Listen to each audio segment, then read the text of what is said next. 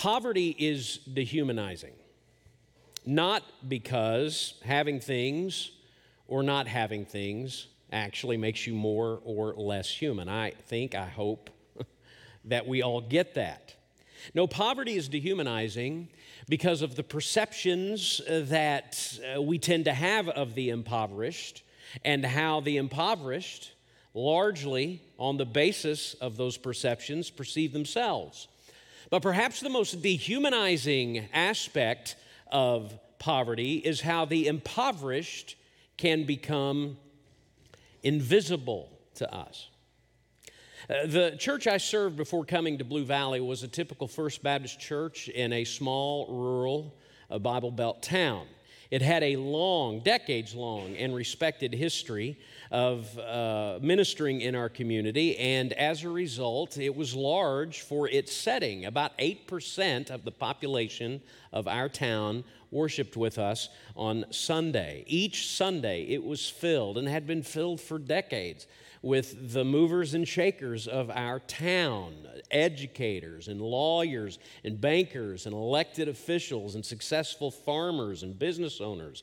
All of the somebodies in town were in our church on Sunday, and I mean every one of them. So when I began my ministry there and began to consider how our church would continue to expand the kingdom in our community, I was a little bit at a loss. I kid you not. I would think, well, who else is there to reach? I mean, we're reaching everybody that we can reach. But then I actually began to live in the community and go to Walmart and go to the grocery store and drive around town. And I began to realize how massively under-resourced many in our town were. We had a lot of people living in poverty. Now, because I'm married to an educator, I realized that really one of the best ways to get to know a town, especially a small town, is through its schools. And we had 4 elementary schools in town. So I went to the one of them that was literally across the tracks. And I began to meet with the principal. And as I did, I began to find out that there was a closet at the school for coats and shoes, because frequently kids showed up in the winter without a coat, and any time of year they would show up without shoes.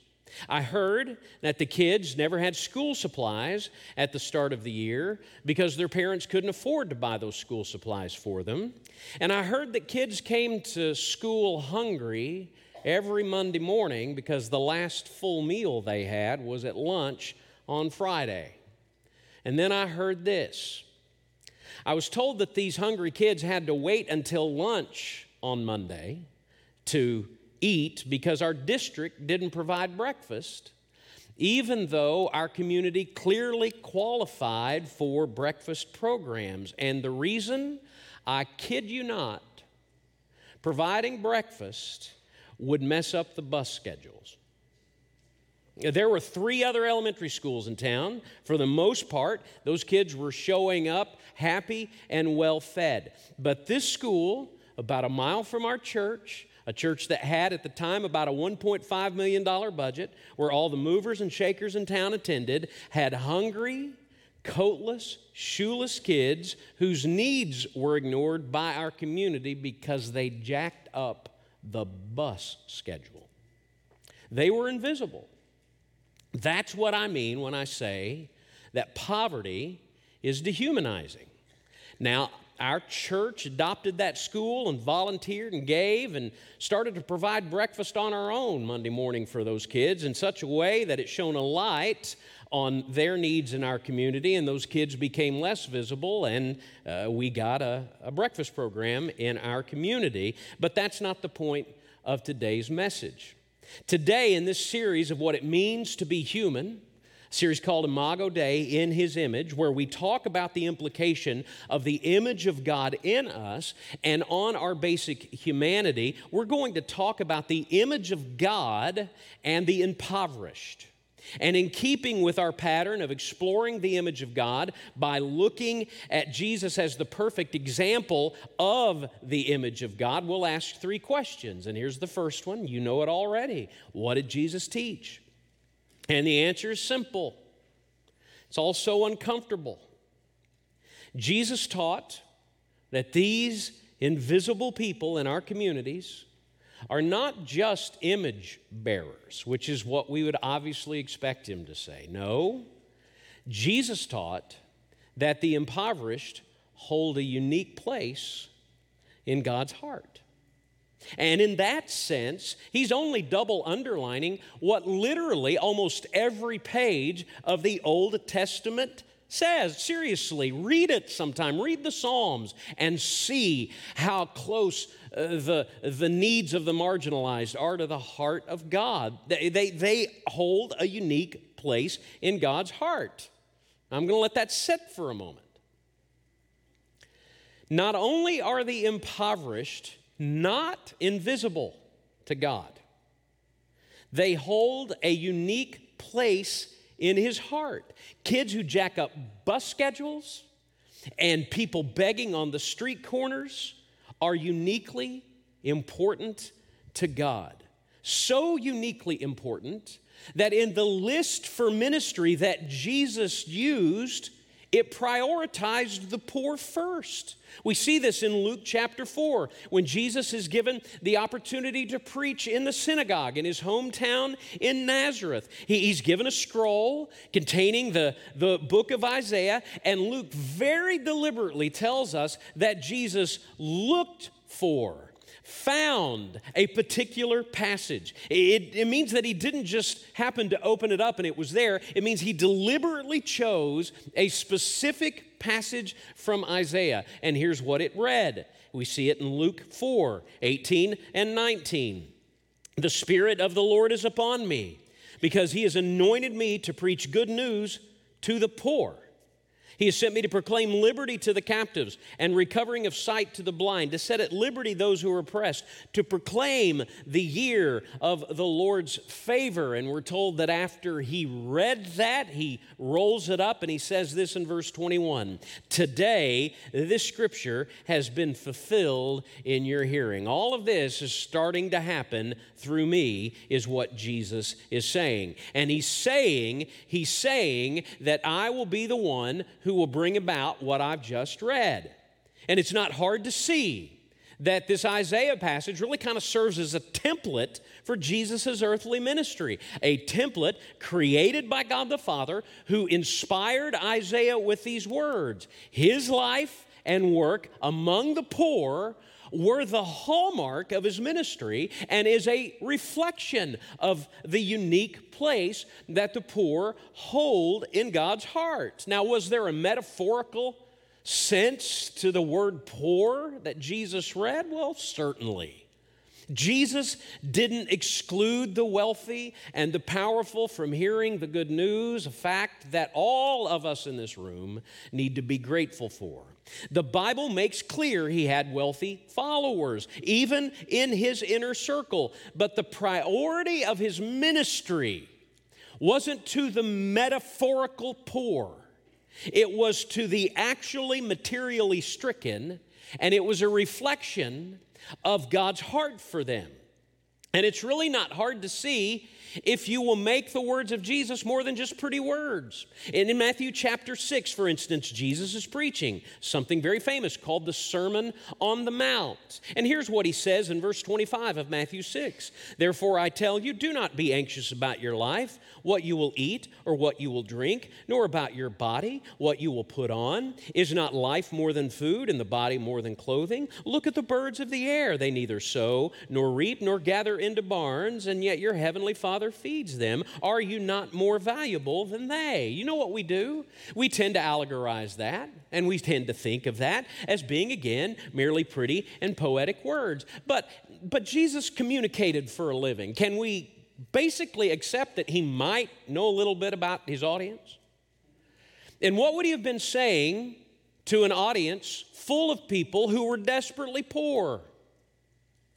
Don't worry about what you'll eat, and don't worry about where you're going to rest and where you might find clothing. Jesus said these words not to be poetic, but because these people made up the bulk of his audience.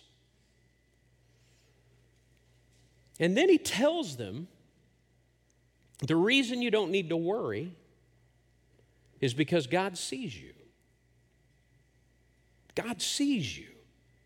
He will care for you. And with this kind of concern from the God of the universe, it is little wonder that Jesus on multiple occasions called the poor blessed. Jesus taught that the impoverished occupy a unique place in the heart of God, along with all of the other have-nots in this world. And Jesus actually tells us why. In Christ's appearance before John that opens the biblical book of Revelation, the author John records for us the words Christ had for a wealthy church in the wealthy town of Laodicea, showing again that Jesus is concerned that everyone follow him regardless of economic status. But listen to what Jesus says to these wealthy folks. Revelation 3:17, For you say, I'm rich, I've prospered, I need nothing, not realizing that you are wretched, pitiable, poor, blind, and naked. In that verse, being poor is a metaphor, but being rich is not. Jesus is saying that the relative wealth of his followers in Laodicea made them less dependent on him. That it was only when they had the desperation of the poor that they would truly begin to experience him. So perhaps the best way to get our mind around the unique place that the poor occupy in God's heart is to think of God desiring to be where he's wanted and where he's needed.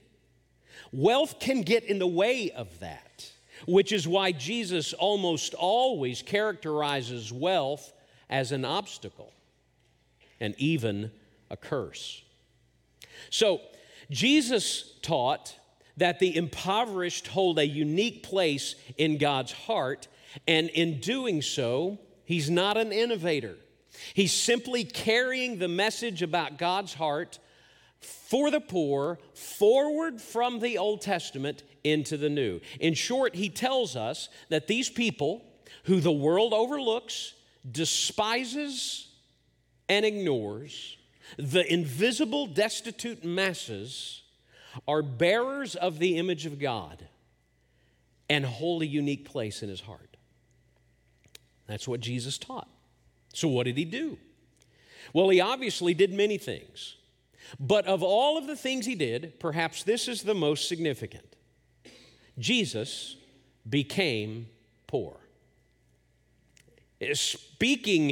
Speaking of Jesus, the biblical author Paul says this in 2 Corinthians chapter 8, verse 9, For you know the grace of our Lord Jesus Christ, that though he was rich, yet for your sake he became poor, so that by his poverty you might become rich. Now, Paul is obviously contrasting Christ's heavenly existence as God with his earthly existence of living in poverty. And Jesus himself lets us know that this poverty wasn't a metaphor for anything. When he tells a would-be follower, foxes have holes and birds of the air have nests, but the Son of Man has nowhere to lay his head.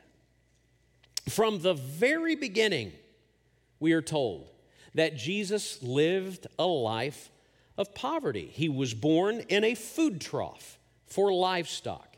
He was raised in a backwater town that one of his own followers mocked for its insignificance. When he died, he had to be buried in a borrowed tomb. There's no reason to think that Jesus was more impoverished than those around him, but he was at least as impoverished as those who were around him. Jesus could have become anything. He could have been born in a palace. Instead, he was born in a barn. Jesus became poor. In his earthly life, by his sovereign will, he chose to be fully identified with the impoverished and live their existence. It's further confirmation of the unique place that the impoverished have in God's heart, that he chose to live among them in his earthly existence. And it is his presence among them that leads us to our final question today. What did Jesus command? And what he commanded was very, very simple. Jesus taught serving the impoverished is to serve Him. If you would please, let's look at Matthew chapter 25 in a very familiar passage of Scripture, verses 31 through 46. Matthew chapter 25, verses 31 through 46, where Jesus says, "When the Son of Man comes in His glory, and all the angels with Him, then He will sit on His glorious throne. Before Him will be gathered all the nations, and He will separate people from one another as a shepherd separates the sheep from the goats. And He will place the sheep on His right, but the goats on His left. Then the King will say to those on His right, 'Come, you who are blessed by my Father, inherit the kingdom prepared for you from the foundation of the world. For I was hungry, and you gave me food. I was thirsty, and you gave me drink. I was a stranger, and you welcomed me. I was naked, and you clothed me. I was sick, and you visited me. I was in prison, and you came to me.' Then the righteous will answer Him, saying, 'Lord, when did we see you hungry and feed you, or thirsty and give you drink? When did we see you a stranger and welcome you, or naked and clothe you? And when did we see you sick or in prison and visit you?' And the King will answer, 'Truly, I say to you, as you did it to the least of one of these my brothers, you did it to me.' Then He will say to those on His left, 'Depart from me, you cursed, into the eternal fire prepared for the devil and his angels. For I was hungry, and you gave me no food. I was thirsty, and you gave me no drink. I was a stranger, and you did not welcome me. Naked, and you did not clothe me. Sick and in prison, you did not visit me.' And then they will answer, saying, 'Lord, when did we see you hungry, or thirsty, or a stranger, or naked, or sick in prison, and did not minister to you?' And then He will answer to them, saying, 'Truly I say to you, as you did not do it to one of the least of these, you did not do it to me. And these will go away into eternal punishment, but the righteous into eternal life.'" Now, we call this a parable. I'm calling it a parable. But it's really not a parable. Jesus is just telling us this is how the whole thing's going to go down. Let me tell you what you're looking at.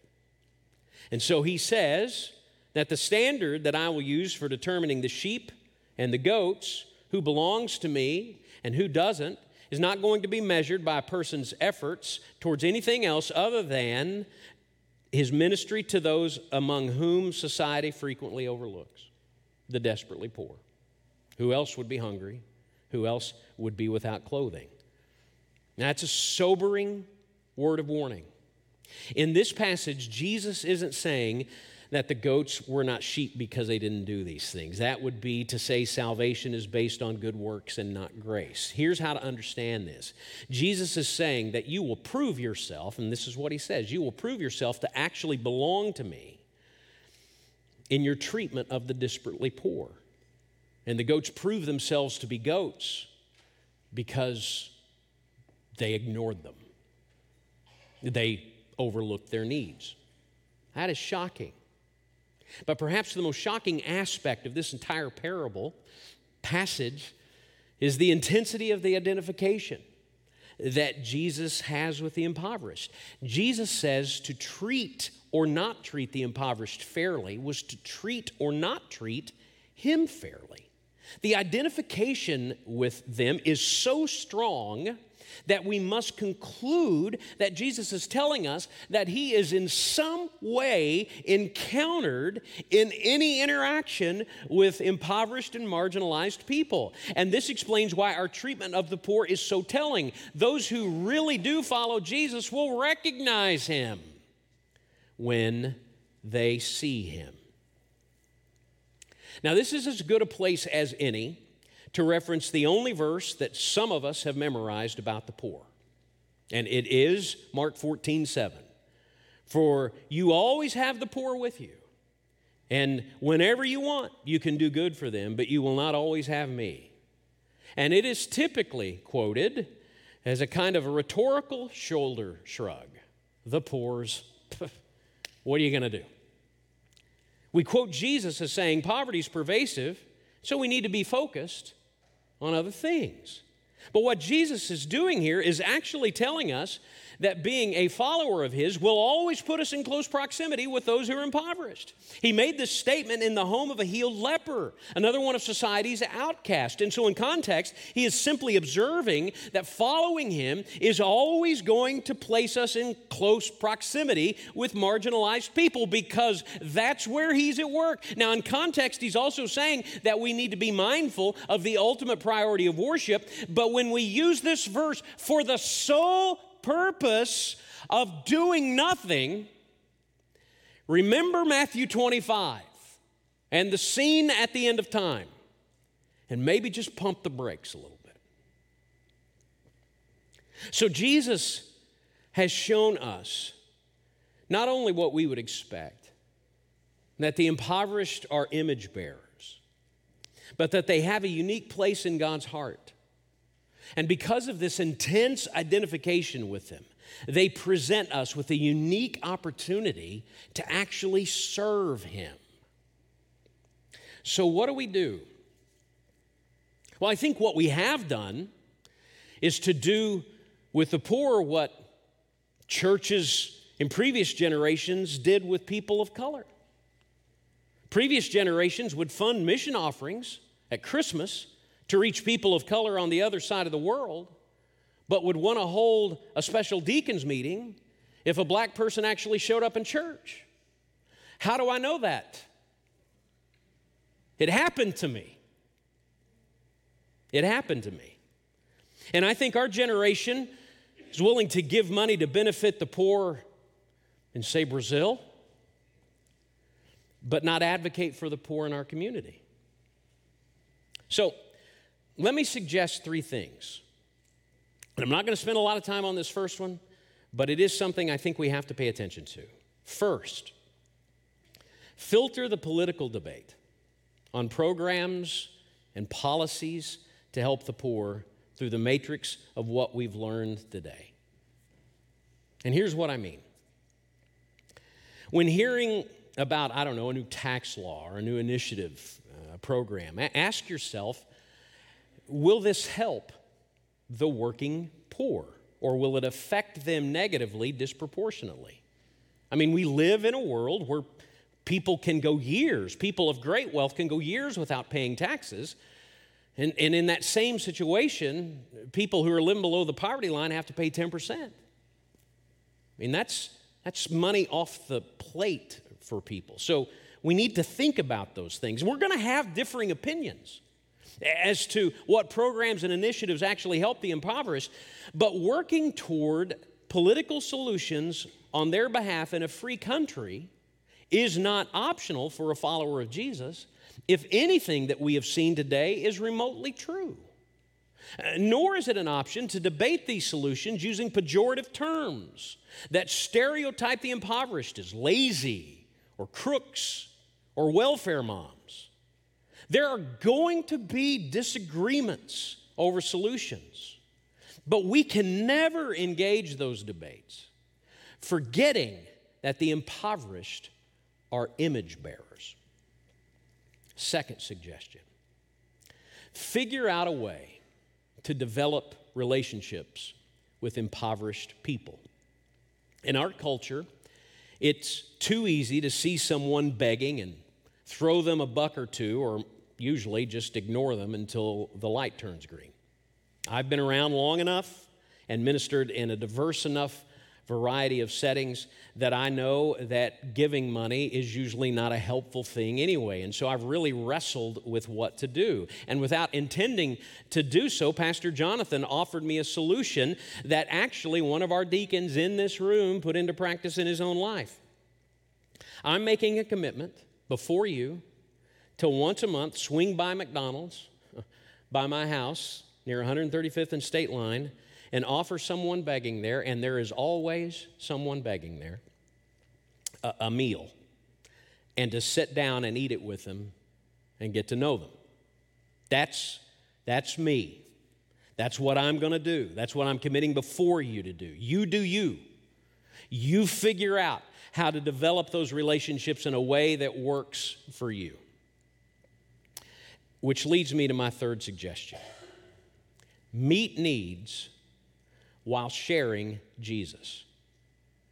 When I take someone to eat, I will eat with them and ask God to protect my aging arteries from the fast food that I'm eating.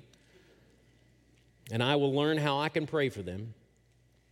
And then I'll share Jesus.